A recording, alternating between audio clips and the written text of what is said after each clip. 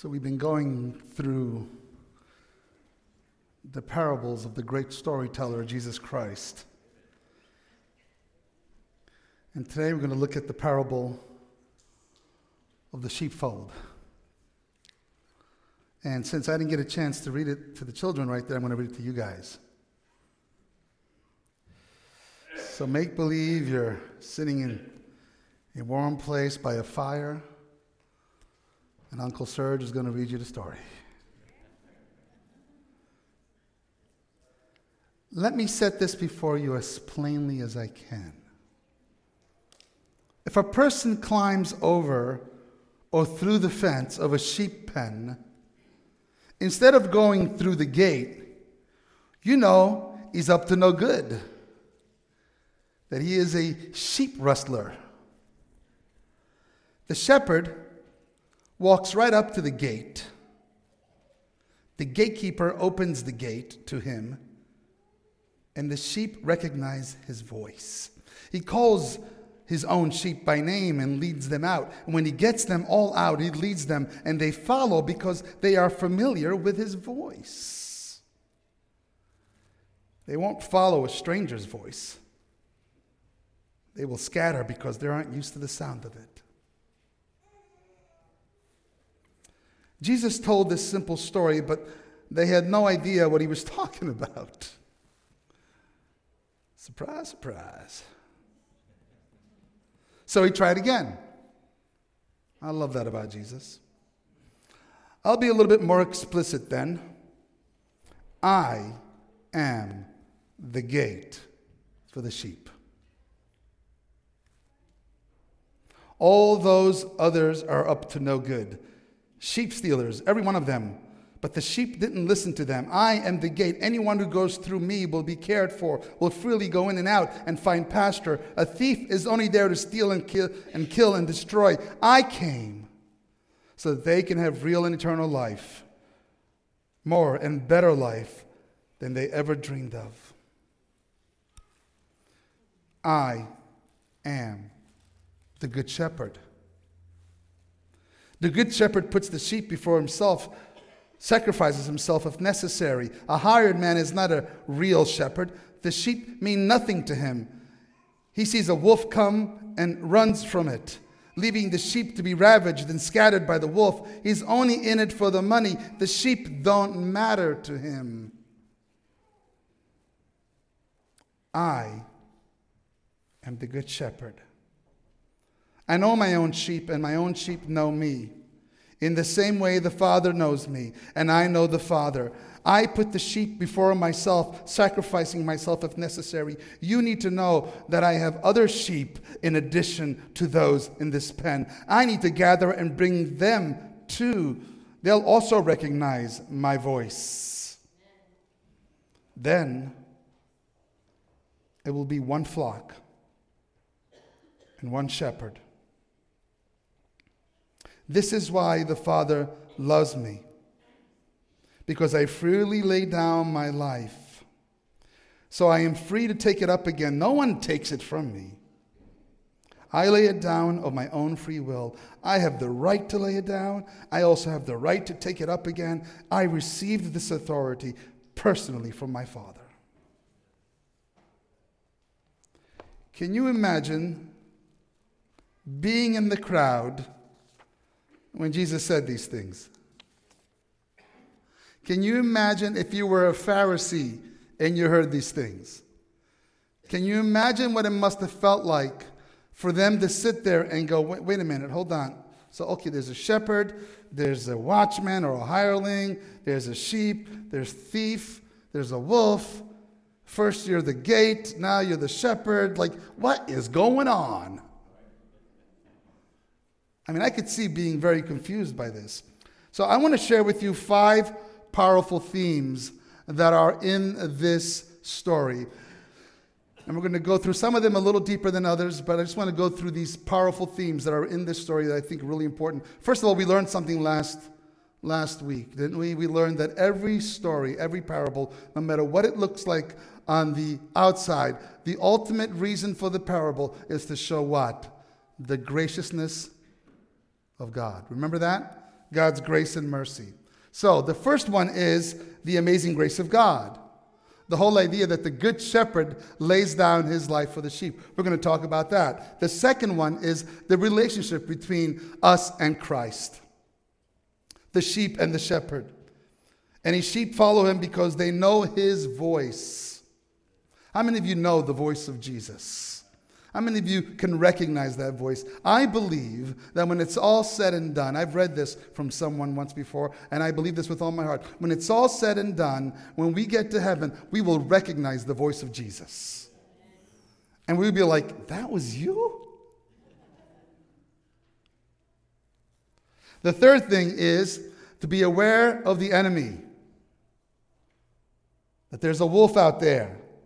Then the wolf attacks the flock and scatters it. I think too often we don't talk enough about the wolf.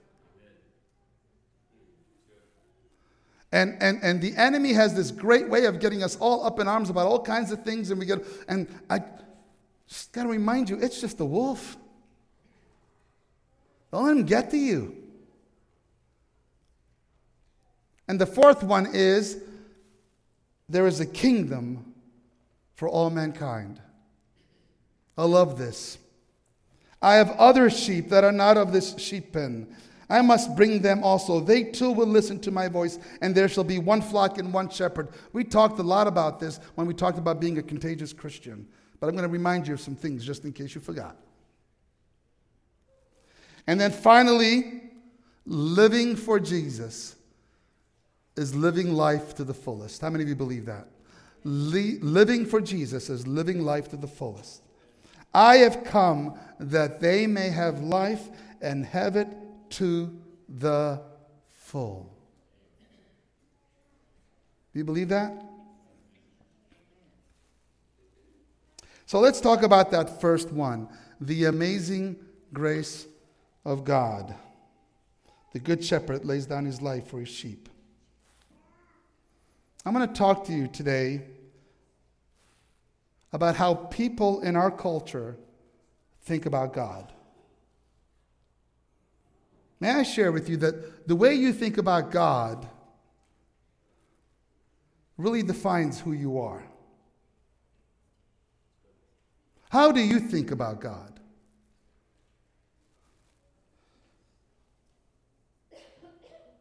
God loves you, and he has a wonderful plan for you. Do you believe that? But let me tell you how today's culture reads that. God loves you, and he has a wonderful plan for you, but rules and restrictions apply. For God so loved the world, that he gave his only begotten Son, that whoever believes in him should never perish, but have everlasting life, but rules and restrictions apply. That's how the world sees it. I want to read you a quote here from a comedian, George Carlin. He says, religion has actually convinced people that there is an invisible man living in the sky who watches everything you do, every minute of every day, and the invisible man has a special list of 10 things he does not want you to do. And if you do any of these 10 things, he has a special place full of fire and smoke and burning and torture and anguish, where he will send you to live and suffer and burn and choke and scream and cry forever and ever till the end of time. But he loves you. So we laugh at that because we know this is absolutely not true. But this is how the world sees how Christians see God. I mean, where does he get this from? He's got to get this from somebody, right? He has had to meet some Christian somewhere, or many perhaps, that made him feel this way. These are the kinds of people that I want to say to, the God you don't believe in, he doesn't exist. That's why you don't believe in him. I don't believe in that God either. I don't know who this guy is. And if we're not careful, if we're not aware of this, then we will not know how to answer people when we're out there. If we don't know about the way people really truly think, we will fall into a trap. And we will be like the thief. that tries to sneak in over the sheepfold. Here's a couple of more. This is Gene Roddenberry. He says, we must question the story logic of having an all-knowing, all-powerful God who creates faulty humans and then blames them for his own mistakes.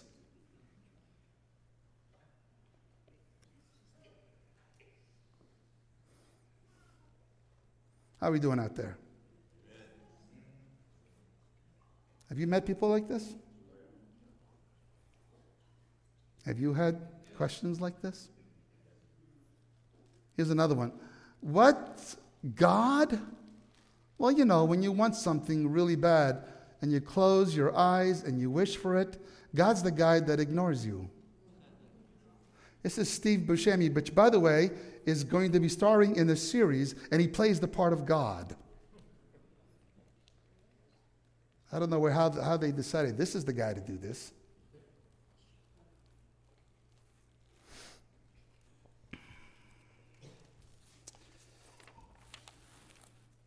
The world knows God as the God that says, you can't. You can't do this. You can't do that. I don't know about you, but don't you think he must grow tired of being misrepresented? I mean, this smear campaign started a long time ago in the beginning, in the garden, when the serpent said to Eve, is it true that you cannot eat of all the fruit that are in the garden? And she's like, no, hold on, no, there's just one tree. But you see, isn't that the way the enemy does it? Doesn't the enemy make it look like he's the God of you can't eat this, you can't do this, you can't do that, and he gets us concentrating on what we can. But actually, if you really think about the garden, God said, hey, this is what you can do. You see all these trees, you see all this garden, you see this is all yours for you. There's just one, that's it. Everything else is yours. That's a pretty good thing, isn't it? That's a pretty good odds. Okay, this is just this one. In fact, he doesn't even say, just figure out which one it is. No. He says, let me take you there. This is the one. Right here. Don't go here. Don't go near it. Don't go smell it. Don't go touch it. Don't you eat it. That's the only one. Everything else is all yours. The whole world is yours. Play with the animals. Name them. Have fun. Enjoy yourself. Just don't go. This is the God of the can, not the God of the can't. But the enemy has us so worked up into thinking that he's the God of the can't. Some churches have people at the gate robbing seekers of their experience. Oh no, if you're going to come into this church, you cannot dress that way. If you're going to come into this church, you cannot listen to this music or sing that way. If you're going to come into the church, you cannot eat this way. If you're going to come into the church, you cannot, and you know, the cannots just pile up. And then we wonder why our churches are empty. I love the fact that our church is full. We got some good people at the gate. I love that. But let's not rest on our laurels, amen? Let's constantly try to better ourselves in reflecting the love and graciousness of God. Don't you agree? You know, we have to remind ourselves that we are just the hired hand. Christ is the shepherd. He's the only one that gets to lay down his life for the sheep.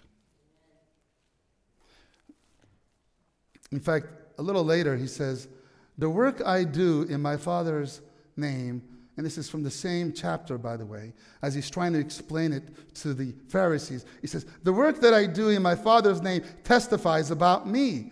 But you do not believe because you are not my sheep. My sheep listen to my voice. I know them and they follow me. I give them eternal life and they shall never perish. No one will ever snatch them out of my hand. My Father who has given them to me is greater than all. No one can snatch them out of my hand, out of my Father's hand. I and the Father are what? One. Woo-hoo. See, you and I are used to hearing this. Doesn't make any. It's fine. That's great. But to the Jewish person, to hear somebody say, "I and the Father are one," Well, that was just blasphemy. I mean, who do you think you are? I just told you. Before Abraham was, I am.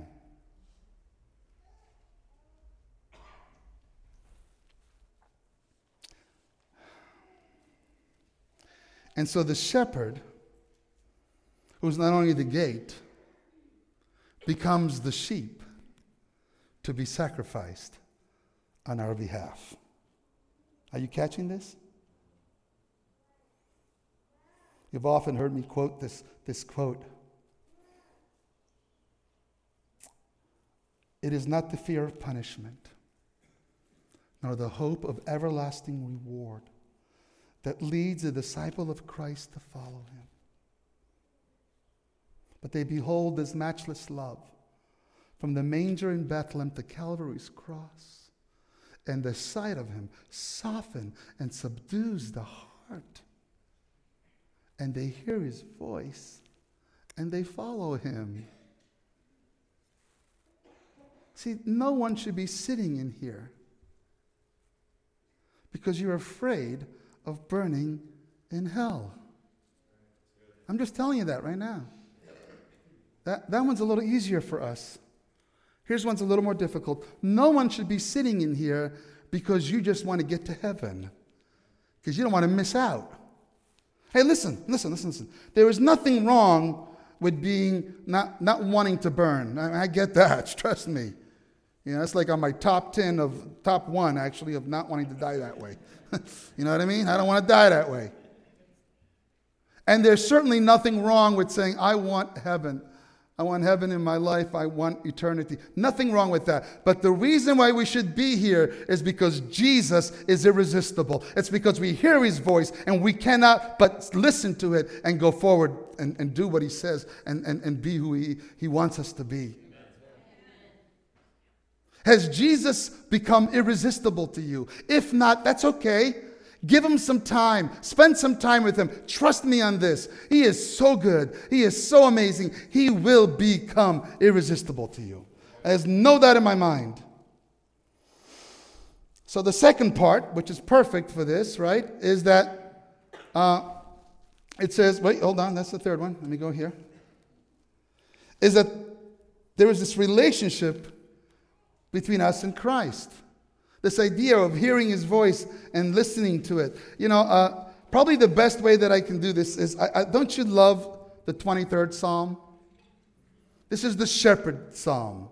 This is the psalm that we often hear at funerals, which is like ridiculous. I mean, I'm okay with that. Don't misunderstand me. But I'm just saying this is way more than just a funeral psalm. Right? This is David, who had a relationship with God, and he sings this song, and he says, the Lord is my shepherd. The Lord is my shepherd. See, he could be your shepherd. That's fine. I'm okay with that. But I can tell you one thing. He's my shepherd. See, that's relationship.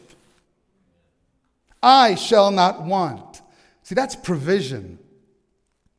He makes me to lie down in green pastures. You see, that's serenity. He leads me beside still waters. You see, that's refreshment. He restores my soul. That's healing. He leads me in the paths of righteousness. That's guidance. For his name's sake, that is purpose. Yea, though I walk in the valley of the shadow of death, that's the challenge. I will fear no evil. That's the assurance. For you are with me. That is faithfulness, the faithfulness of God. Your rod and your staff, they comfort me. That is leadership. You prepare a table before me in the presence of mine enemies. That is sustenance and hope. You anoint my head with oil. That is confidence in me. That's what David is saying. My cup runs over. That is abundance. Surely goodness and mercy shall follow me all the days of my life. That is the blessings of God in our lives. And I will dwell in the house of the Lord.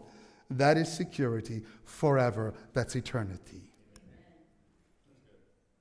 See, that's what a relationship with Jesus Christ, a relationship with the shepherd, does for us. I mean, who doesn't want provision, serenity, refreshment, healing, guidance, purpose, challenge, assurance, leadership, faithfulness, sustenance, confidence, abundance, blessing, security, and eternal life? Who doesn't want that?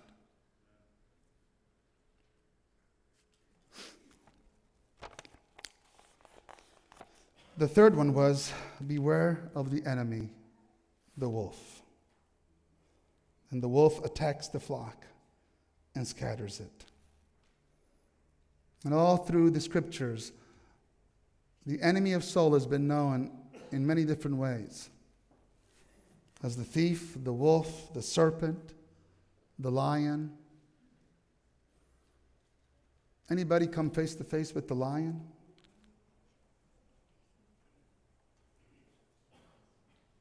See, too often we read this as some kind of God's looking for you to make a mistake. Be careful, But when we read this verse in 1 Peter, it says, be alert and be sober mind. Your enemy, the devil, prowls around like a roaring lion looking for someone to devour. This is an opportunity for us to be aware. This is not something that God is telling us so that we are scared. This is something that God is telling us so that we are ready. In season and out of season, all the time, ready. Keep an eye out to make sure that when we are confronted with the enemy, we don't fall into that trap. That trap can look in so many different ways. It can make us feel self-righteous. That trap makes us feel like, hey, I'm the one that's right here. No, it doesn't matter who's right. That's a trap. Be careful. Don't go there. That trap can look like self-righteousness. Look at me. I'm wearing all the right clothes. I'm eating all the right food. I go to church every Sabbath. I pay tithe. Oh yeah. Give me 5, God. That's a trap. That's the enemy. Be aware. Be alert. Because you just don't know how he shows up in our lives. And then number 4 was a kingdom for all mankind. He says, I have other sheep that are not of the sheep pen. I must bring them also. Right? They too will listen to my voice. And there shall be one flock and one shepherd. See, even though Jesus loves these arrogant leaders that he's talking to, in an attempt to diffuse that we are best and we are the only ones, this whole exclusivity mentality that had plagued them and made them so ineffective as ambassadors of truth, Jesus says to them, before Abraham was, I am. Jesus says, look, stop with this. This is another trap. See, before there was a chosen, Jesus says, before there was an Israelite, I was already guiding believers. Before there was a Seventh-day Adventist church, I was already guiding believers. And there are believers everywhere. Don't you get into this trap of being exclusive. I am the good shepherd. I have other sheep. I can imagine them going, what? Can you repeat that? Yes. I am the good shepherd and I have other sheep. I have other sheep that are not of this fold. One of the most remarkable statements to disarm the exclusivity mentality that can often infect the church. From time to time we ought to read this. I have other sheep, not of this fold. I love my fold, I love you, but don't forget, I have other sheep and not of this fold. I believe that as we get closer and closer to the last days, that the church will be made up mostly of converts. How are we doing? I've witnessed this exclusivity mentality. It comes in all shapes and sizes and colors. The Bible's full of people outside the church who demonstrate often greater faith and nobility than those who were inside the church. Isn't that true? I mean, in the scriptures, the centurion, the Syrophoenician woman, the Samaritan woman. I mean, Jesus was using, last week, we talked about the Good Samaritan. Jesus would use these stories, these people, to say, hey, look, please, stop thinking you're all that.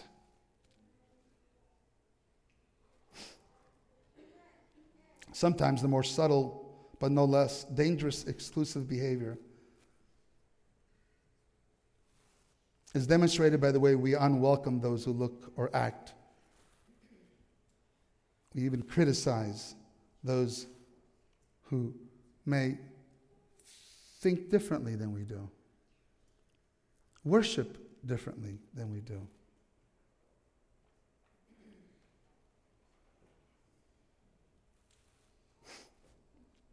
Sometimes we carry this unpublished list of people. We talked about this morning in Sabbath school, who we don't think have much a chance with God, and so why bother? And can I say this? That list is different for everybody. And so I would check your pocket from time to time. Is there a list in my pocket? When you meet somebody that you're not really connecting with, and you're like, yeah, I'm not bringing this person to church, ask yourself, wait a minute, is this person on my list? Is there really anybody that God cannot reach? Is that possible? See, I don't think so. I think there are people that will not allow themselves to be reached by God. But I don't get to judge that. I do believe that anybody can be reached by God. And that's the way I have to approach this concept of the other sheep. Finally, the last thing is living for Jesus is living a life to the fullest. Do you believe that? I have come that they may have life and have it to the full. Do you believe that? See, I can't believe that only 6 people are going amen. Because our church says, what? We believe Jesus enriches your life beyond imagination. Isn't that what we believe? It's all over everything we have. I mean, we believe, this is what we believe. We believe in John 10:10. We believe in the more abundant life. We believe that God gives us fullness of life. I mean, if we believe that, then do you believe that? See, if you're a member of this church, you got to believe that. That's what we are saying we are. This is why we do what we do. We believe Jesus enriches your life beyond your imagination. That's why we accept and serve and love you like Jesus. Because of that. That's it. It's simple. You got to know why. Memorize it. Let it speak to you deep down inside in every fiber of your being. See, part of the problem is our definition of abundance is different. Isn't that true? We live in a world that is warping the way we define abundance. Would $25 million make you happy?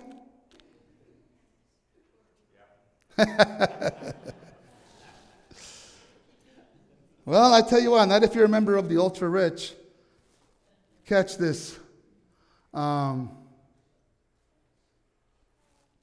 Catch this quote here. This is in a survey titled Joys and Dilemma of Wealth by Boston College, funded by the Bill and Melinda Gates Foundation. The wealthiest set revealed that they are an unhappy bunch, worried about appearing ungrateful, rearing bratty children, and failing to meet expectations. One wealthy blogger, who was only in the $7 million club, so I can understand that, said this: I've been thinking about this a lot lately. I have a life of dreams compared to people that I know. I have no real money problems. I've spent years traveling the world. I'm about to take a month-long vacation on a tropical island. Just for the blank of it. I am still relatively young. I'm cute enough and naturally slender. God bless her. I could get most any guy in town. I'm applying to Ivy League schools and stand a good chance of getting in. I do meaningful work that I love. And amazingly, I only really work 12 hours a week. Now, who wouldn't want to have this person's life?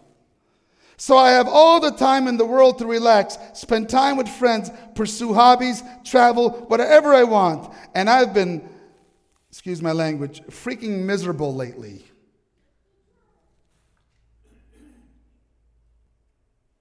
What does she need? She needs, that's right. It's the kindergarten answer, isn't it? It's the cradle answer.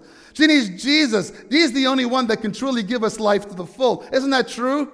I think some of you guys teach cradle just to be reminded of that from time to time. Jesus loves me, this I know. For the Bible tells me so, right? So what do you think are some fears that the wealthy might have? Here we go, ready? Real quick. That they don't know who their real friends are. Can you imagine that? See, if you really have a lot of money, you just don't, are you my friend because of the money, or are you my friend because you love me? Here's another one, that they are under constant scrutiny.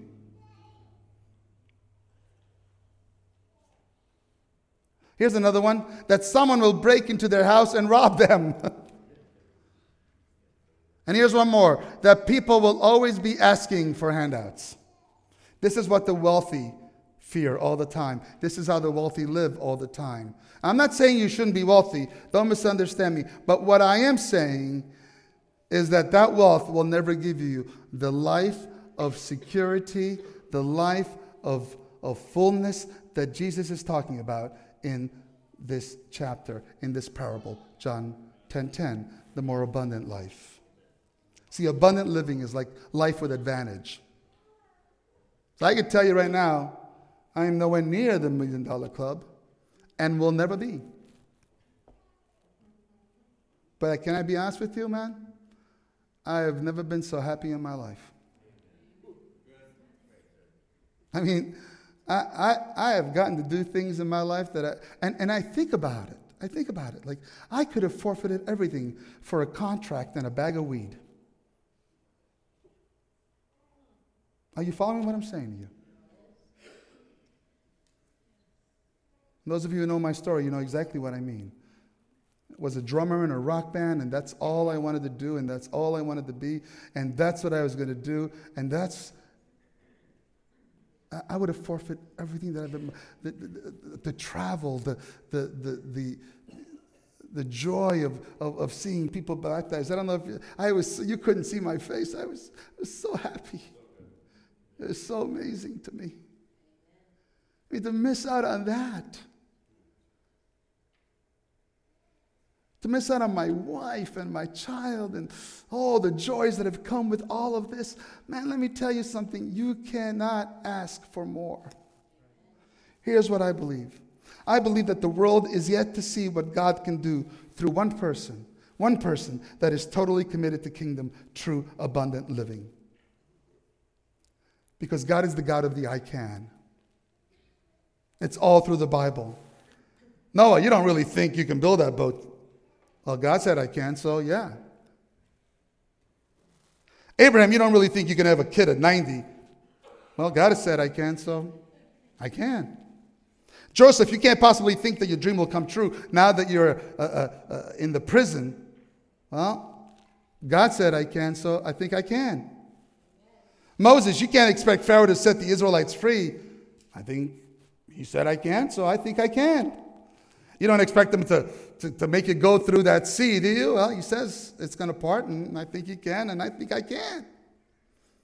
See, those are the people that we follow. Those are the people that are cheering us on, that are waiting for us, so that they can experience the exact same perfection that we will. All of us together one day when Jesus comes and resurrects them and us. That is going to be amazing. Joshua, you can't defeat Jericho by marching and yelling. Really? Yes, I can.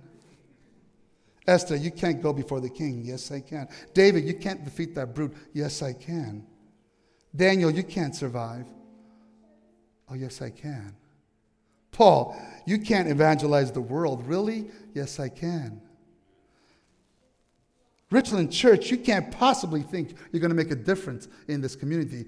Oh, yes, we can. Yes, we can. So I want to leave you with a challenge today. Because the piano's playing, and I'm assuming that's it for me. No, that was perfect timing, actually. If you knew you only had 30 days left to live, I'm not trying to be morbid here, just stay with me on this, okay? If you knew you only had 30 days left to live, how would you change your life?